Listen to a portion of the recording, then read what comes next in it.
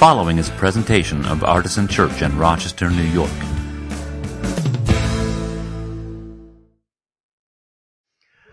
So yesterday, I attempted to make a fancy cheesecake that I saw on YouTube so that we could have it as a treat during the football game that Scott doesn't care about today.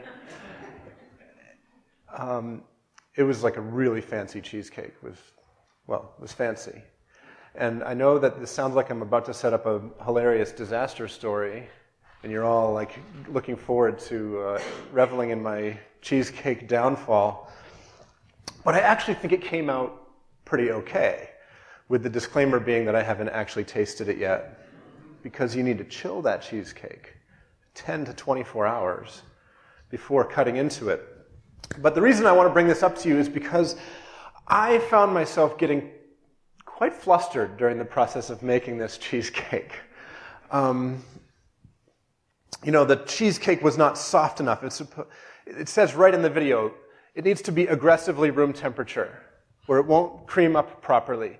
And then I spilled some sugar out while I was trying to weigh it down to the gram, which is what you do when you're baking. You use a gram accurate scale for the ingredients, because baking is chemistry, and that matters. And then I the cream cheese, some of the cream cheese went on the counter, and I was saying certain words and very frustrated myself. I might have called myself an idiot. I might have used a modifier.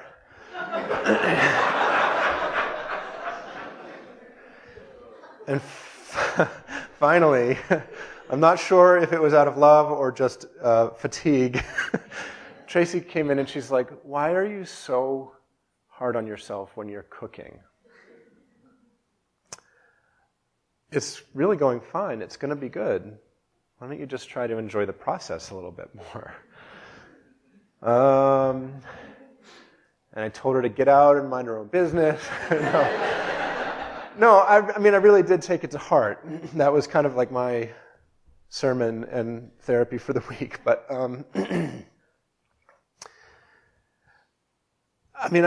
although I think she meant the question rhetorically, and yes, she did mean it out of love. I'm just teasing about that other thing, but it was a rhetorical question. Why are you so hard on yourself when you're cooking it? But for me, I actually think I know the answer.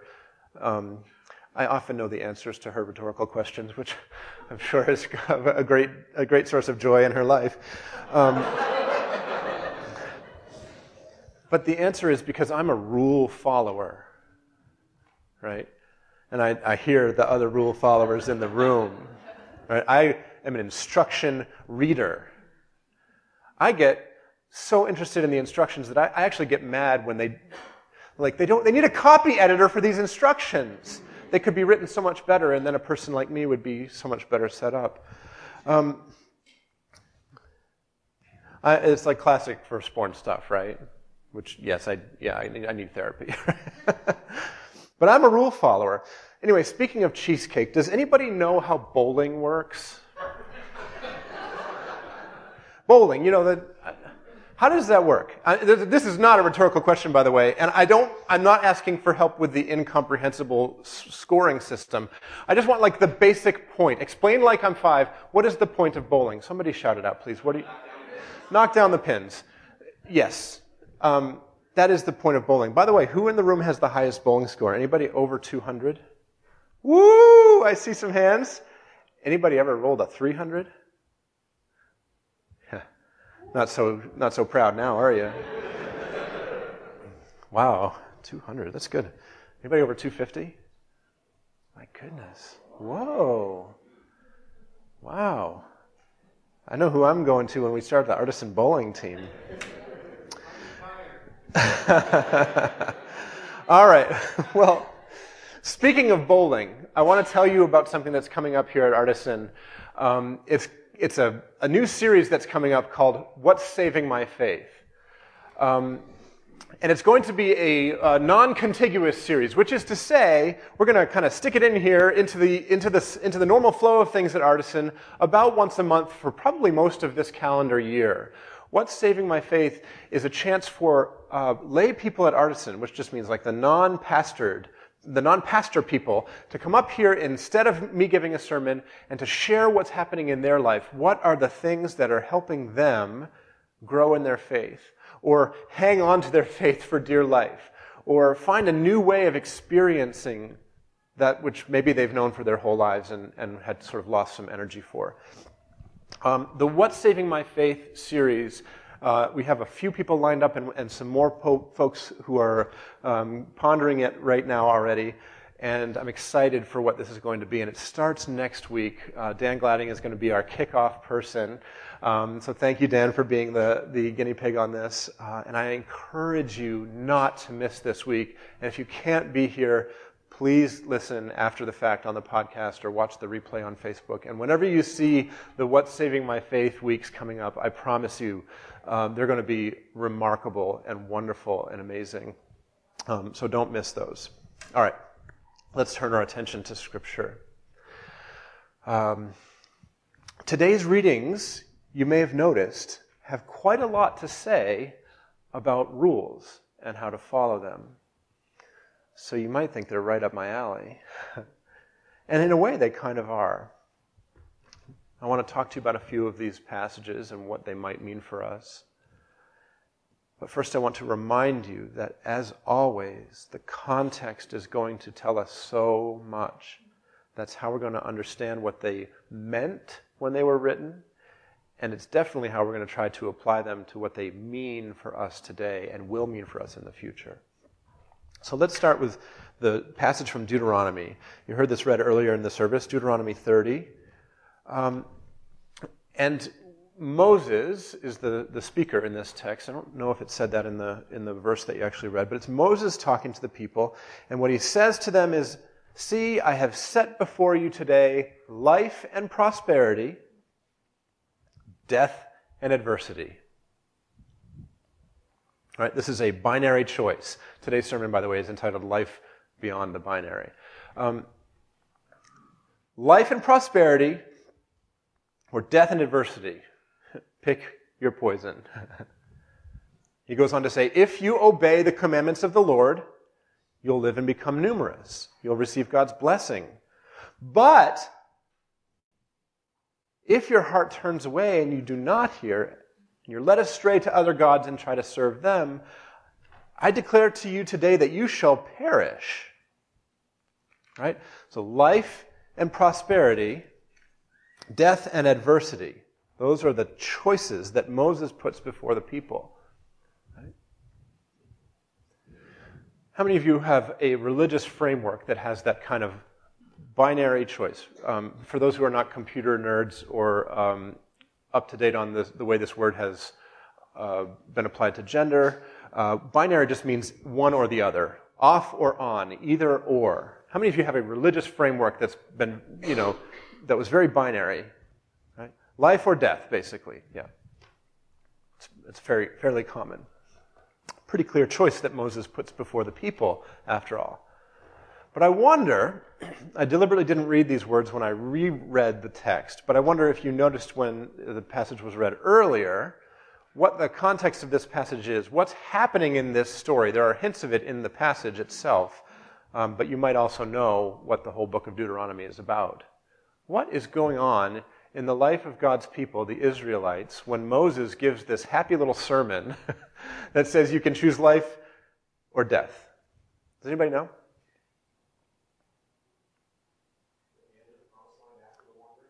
That's exactly right. They are on the edge of the promised land after the wandering. And Deuteronomy literally means the second law. It's the second giving of the law. They already received the law, and Moses, on the cusp of the promised land, says, you might want to sit down. This is going to take a few minutes.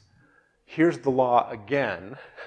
And he basically says, it's framed this way. You can obey God and live. You can worship other idols and disobey God and die. But I wonder if your understanding of that stark choice is informed at all by the fact that you now know, if you didn't before, that this is what Moses is saying to them right before they're about to enter into the promise that God has made to their ancestors, generations and generations and generations earlier. And right after they've spent 40 years wandering around, experiencing all kinds of hardship. Do you remember why they wandered around and experienced the hardship? They were not exactly obedient and trusting of God right when they started that journey, which came right after what? The enslavement of the people in Egypt. I'm tempted to say which came after what, but you get the point. This is the context of this very stark choice. They're on the cusp of the promised land. They've just been wandering for a whole generation. And by the way, he's acutely aware, he must be, that he's not going to be allowed to go in at all because of his own disobedience. I don't know if that softens the edge of that really pretty sharp, hard sermon that he gives, but I think it does give us a little bit of context. Maybe we can see why the choice that he presents to them is so stark with that in mind. All right, so that's from Deuteronomy. The lectionary also gave us something from Psalm 119 today, which we heard at the call to worship, which, by the way, took place at 10 a.m., which is the stated start time of our service. So 6 of you already know this, but what happens in Psalm 119 is this. Happy are those whose way is blameless, who walk in the law of the Lord. Starts out like that, and then it ends, I will observe your statutes. Do not utterly forsake me. All right. That's only a little part of Psalm 119, by the way. Psalm 119 goes on and on and on and on for 176 verses about how beautiful the law of the Lord is. Have you ever been tempted to write a 176-verse song about how beautiful the law of the Lord is? I haven't either. I think that we will probably not have access to that particular green room in heaven where all the musicians get to sit.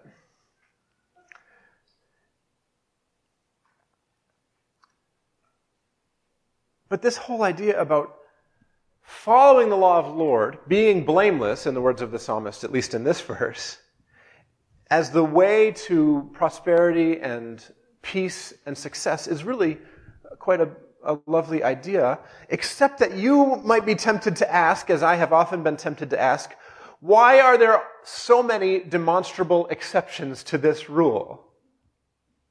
Not only why are there so many people who seem to do everything right and according to the way they were taught and the way that the Sunday school teachers and the pastors instructed them, who have so much misery in their lives, that would be bad enough. God, this is me addressing God. But why also do so many people who are demonstrably wicked have such good things going on in their lives? And if you've ever said those things and then felt yourself like clamped down, like, oh no, I better not say that to God, just know that there's all kinds of that language right there in the scriptures. In fact, like, you don't have to go too many psalms away from this one to find multiple examples of the psalmist lamenting this terrible fact. I've done everything right and my bones are wasting away.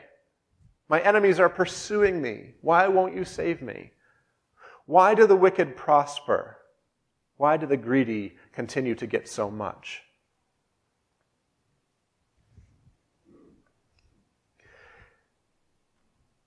And when you spend too much time observing that reality, you may maybe kind of come to the point of saying, like, should I believe Scripture at all? Because it says that happy are those whose way is blameless, but that's not been my experience, and I've seen all kinds of exceptions to that rule.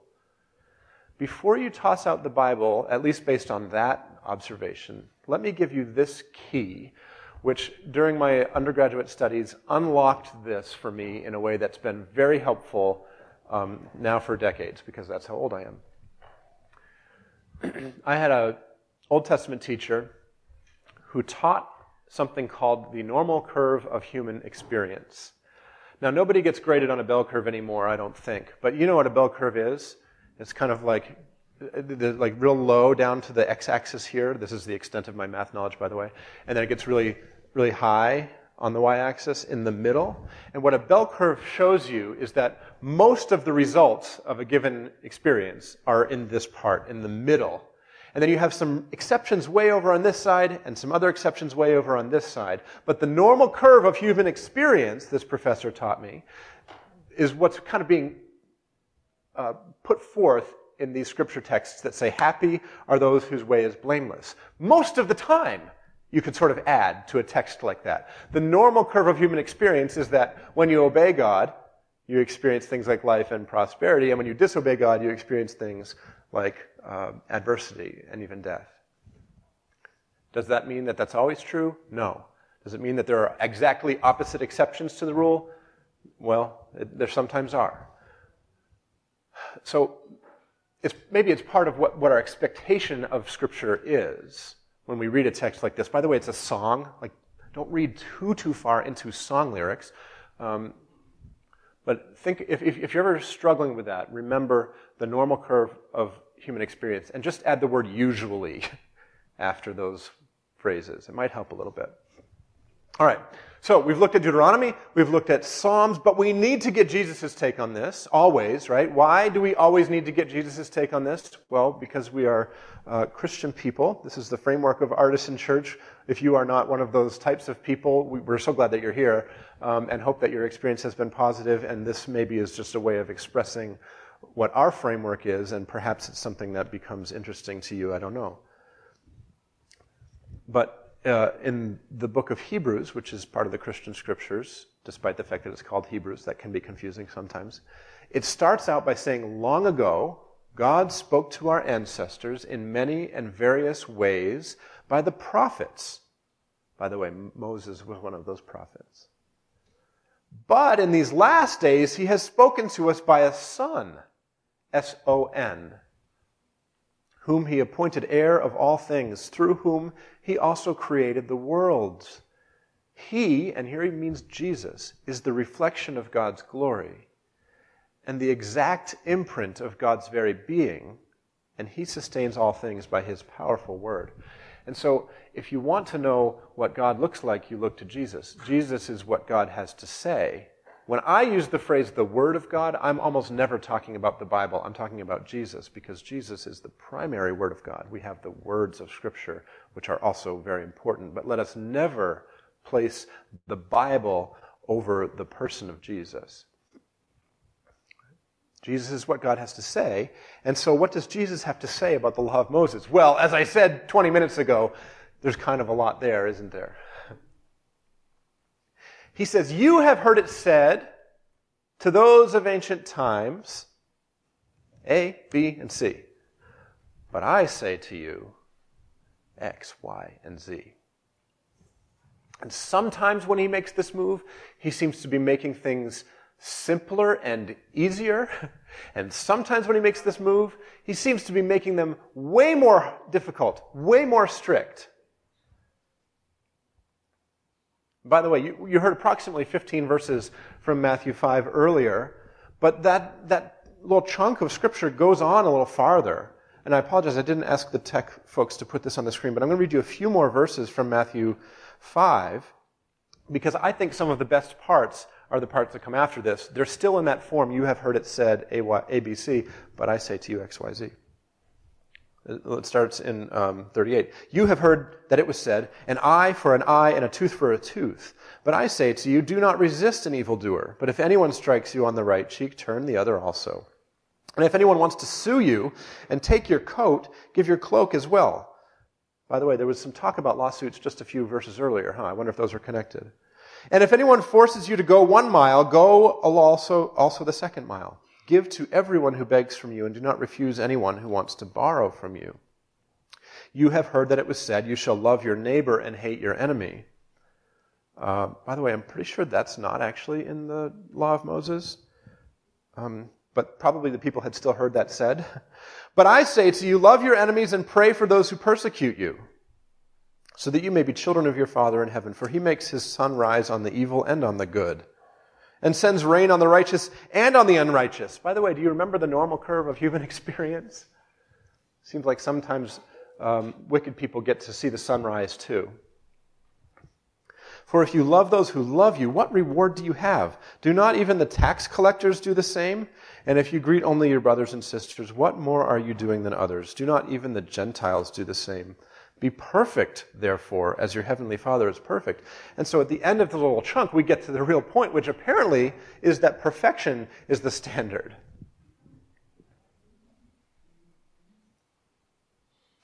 Almost feels like a setup, doesn't it?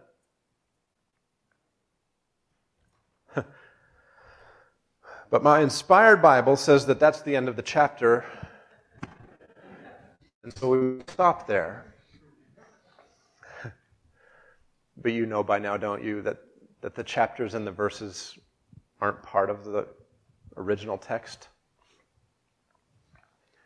Those are there for our convenience, and sometimes for our inconvenience. The thought doesn't necessarily stop when the chapter stops, and so I wonder if the beginning of chapter 6 is more connected to the end of chapter 5 than you might be inclined to think. What he goes on to say, really, it's literally the next word, but there's just a number in front of it that makes us think it's different, a different topic, is beware of practicing your piety before others in order to be seen by them, for then you have no reward from your Father in heaven. He goes on to say, whenever you pray, don't be like the hypocrites. They love to stand and pray in the synagogues and at the street corners so that they may be seen by others. They've received their reward in full, he says, which is like they got what they wanted, which is to be seen. He says, do not heap up empty phrases when you pray. Instead, when you pray, pray like this: Our Father in heaven, hallowed be your name. I said the Lord's Prayer a minute ago. See, this is part of what I was trying to teach last week in the sermon, How to Read the Bible, which was maybe a slightly ambitious topic for one sermon. It's not necessarily enough to stop at the end of the chapter. You can't claim to understand what you've just read unless you kind of see what happens before and after it. In this case, it's very interesting that what comes right after that apparent requirement for perfection is an admonishment against performative holiness. That was my nickname in high school, by the way. Performative holiness. There comes old performative holiness again. By the way, this check the next chapter thing also works in the book of Romans, specifically chapter 1 and chapter 2. Some of you are probably quite familiar with the end of Romans chapter 1 because it's very often quoted, usually by people who really desperately want to tell others how to live their lives and have a spiritual reason for doing so. Just to remind you, and hopefully not to trigger you, it says, they know God's decree that those who practice such things deserve to die, yet they not only do them, but even applaud others who practice them. Right? If our Zoom meeting wasn't password protected, there'd probably be somebody who had quoted that exact verse earlier when I said the thing that I said. Right? But what happens in Romans chapter 2, and this is not the sermon, but I need to say it anyway, is that you begin to realize that Paul seems to have set a trap for his readers, and he springs that trap in verse 1 of chapter 2, right after this business of they deserve to die. He says, therefore, you have no excuse, whoever you are, when you judge others. For in passing judgment on another, you condemn yourself, because you, the judge, are doing the very same things. I encourage you, if you need to do this, to memorize Romans 2, 1 and 2. It's not that many words. Just memorize it and then use it in the future when someone quotes Romans 1, 27 or 28 at you. And in the case of Matthew chapter 5, as we come to the end of that chapter, there's so many things going on in that string of teachings that go, you've heard it said this, but I say that. There's perhaps a specific meaning in all of that for us, right? By the way, pretty much everybody here has both hands and both eyes. So I'm just going to go with, you must have never done any of the things that Jesus mentioned in that text.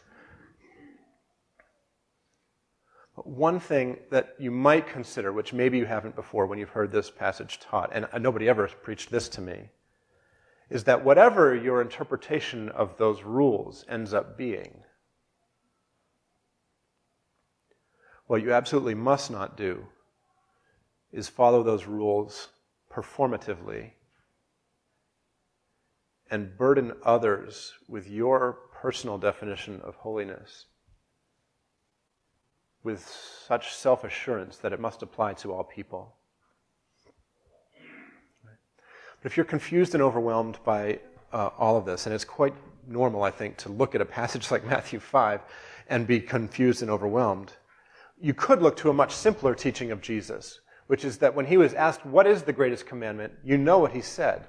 He said the first and greatest commandment is to love the Lord your God with everything you have, and there's a second one that's a lot like it, which is love your neighbor as yourself. I love to point out, by the way, that that verse comes from a Leviticus. Leviticus 19, which comes, I'm pretty sure, right between Leviticus 18 and 20. Love your neighbor as yourself. Anyway, Jesus goes there when asked about the greatest commandments, right? Love God and love others. That's the summary of the law. In fact, he says all of the law and prophets hang on these two laws. In other words, if you can get these two right, you will get it all. You'll get it all. And in case you happen to think, not that anybody would say this, that was just like the hippie Jesus in a moment of weakness, forgetting himself. And don't forget what he said in Matthew 5, pluck your eye out. You can also look to the writings of the Apostle Paul, a man with an almost pathological lack of chill,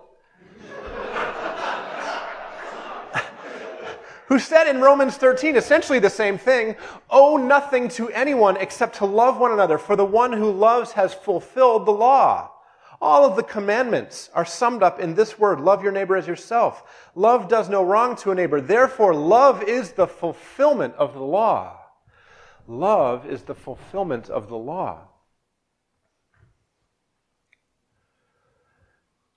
Now, the really interesting thing is that most of us, even those of us who would say, yes, I love that so much, most of us don't actually want that. Most of us actually want the rules to follow. We just want them to be a little bit different. Most of us would prefer a set of clear and specific rules that just so happen to be tailored to the way of life that comes most naturally to us. Rules that are easy for us to follow, and it's a real shame that someone else has trouble following them, but how fortunate for us that the rules happen to line up with exactly what we're already doing.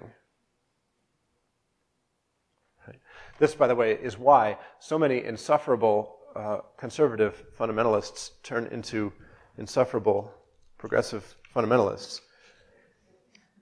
I know that's sometimes made a false equivalency, and I don't want to do that exact thing, but you do know that sometimes there's a legalism that comes into play, and it's almost like the legalism is the innate state, and the specific rules just kind of whatever happens to be on our mind at a given season of our life.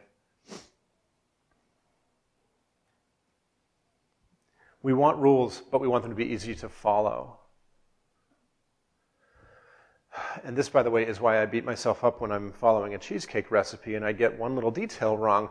I think that the whole thing is destined to, well, burn. But when it came to the cheesecake, I did my best, came out pretty good, and if I ever do it again, I'll do it better. I learned something along the way. And speaking of cheesecake, how come when I asked you about bowling, none of you told me that the point of bowling was to avoid the gutter?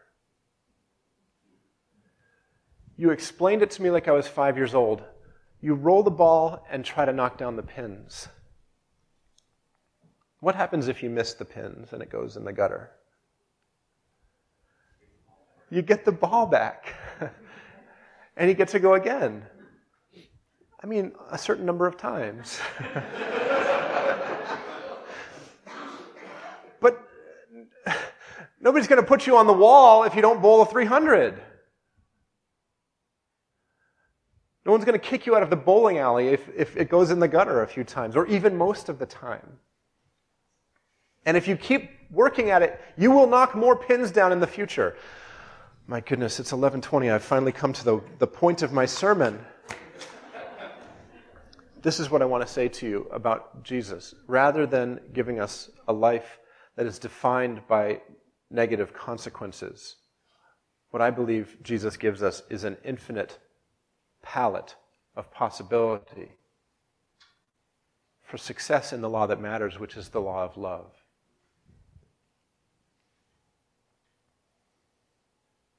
I'm not saying that nothing matters. I'm not saying that there's no rule that you must follow or ought to follow or should try to follow. That's not what I'm saying at all. Do you see me? That's not what I'm saying.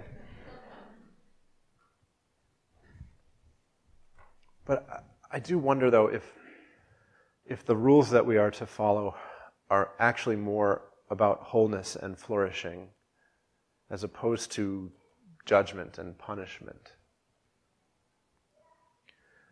And if that's the case, then I'm actually interested in following those rules.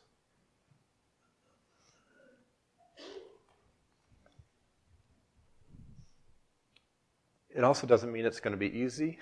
Just because there's only 2 rules that encompass all the other ones doesn't mean that it's easy. It's hard to love people. Have you met people? They're awful. Not you people, I mean those people. Love is the fulfillment of the law. So then, how will you love today more than yesterday? Who will you love today more than yesterday? When will you love today more than yesterday? And why will you love today more than yesterday? Because God loved you first. And there is no greater love than to lay down one's life for one's friends. This is what Jesus did. Laid down his life for all of humanity, his friends. And so I'm going to invite you to come and take communion because it is a sacramentalization of that laying down of life. It is a memorialization of that laying down of life. It is a remembrance of Christ's death and resurrection, of his body which was broken for you, of his blood which was shed for the forgiveness of sins. And so I invite you to come to the table and receive this sacrament. You don't have to be a member here or anywhere. You simply ought to be seeking to follow Jesus. Aim for the pins, if you will, and it's okay if you end up in the gutter. Hi. There's bread, it's all gluten-free. You can dip it in the wine or the juice. Be wise and careful about what you choose. And then there's the packets that are sealed at the back of the table if you need those as well. Come through the middle, go back to the sides. We're going to continue to sing together while we take communion. And so if you respond to Jesus' invitation to his table for his friends, our table's open for you now. And come if you will. Amen. For more information, visit us at artisanchurch.com.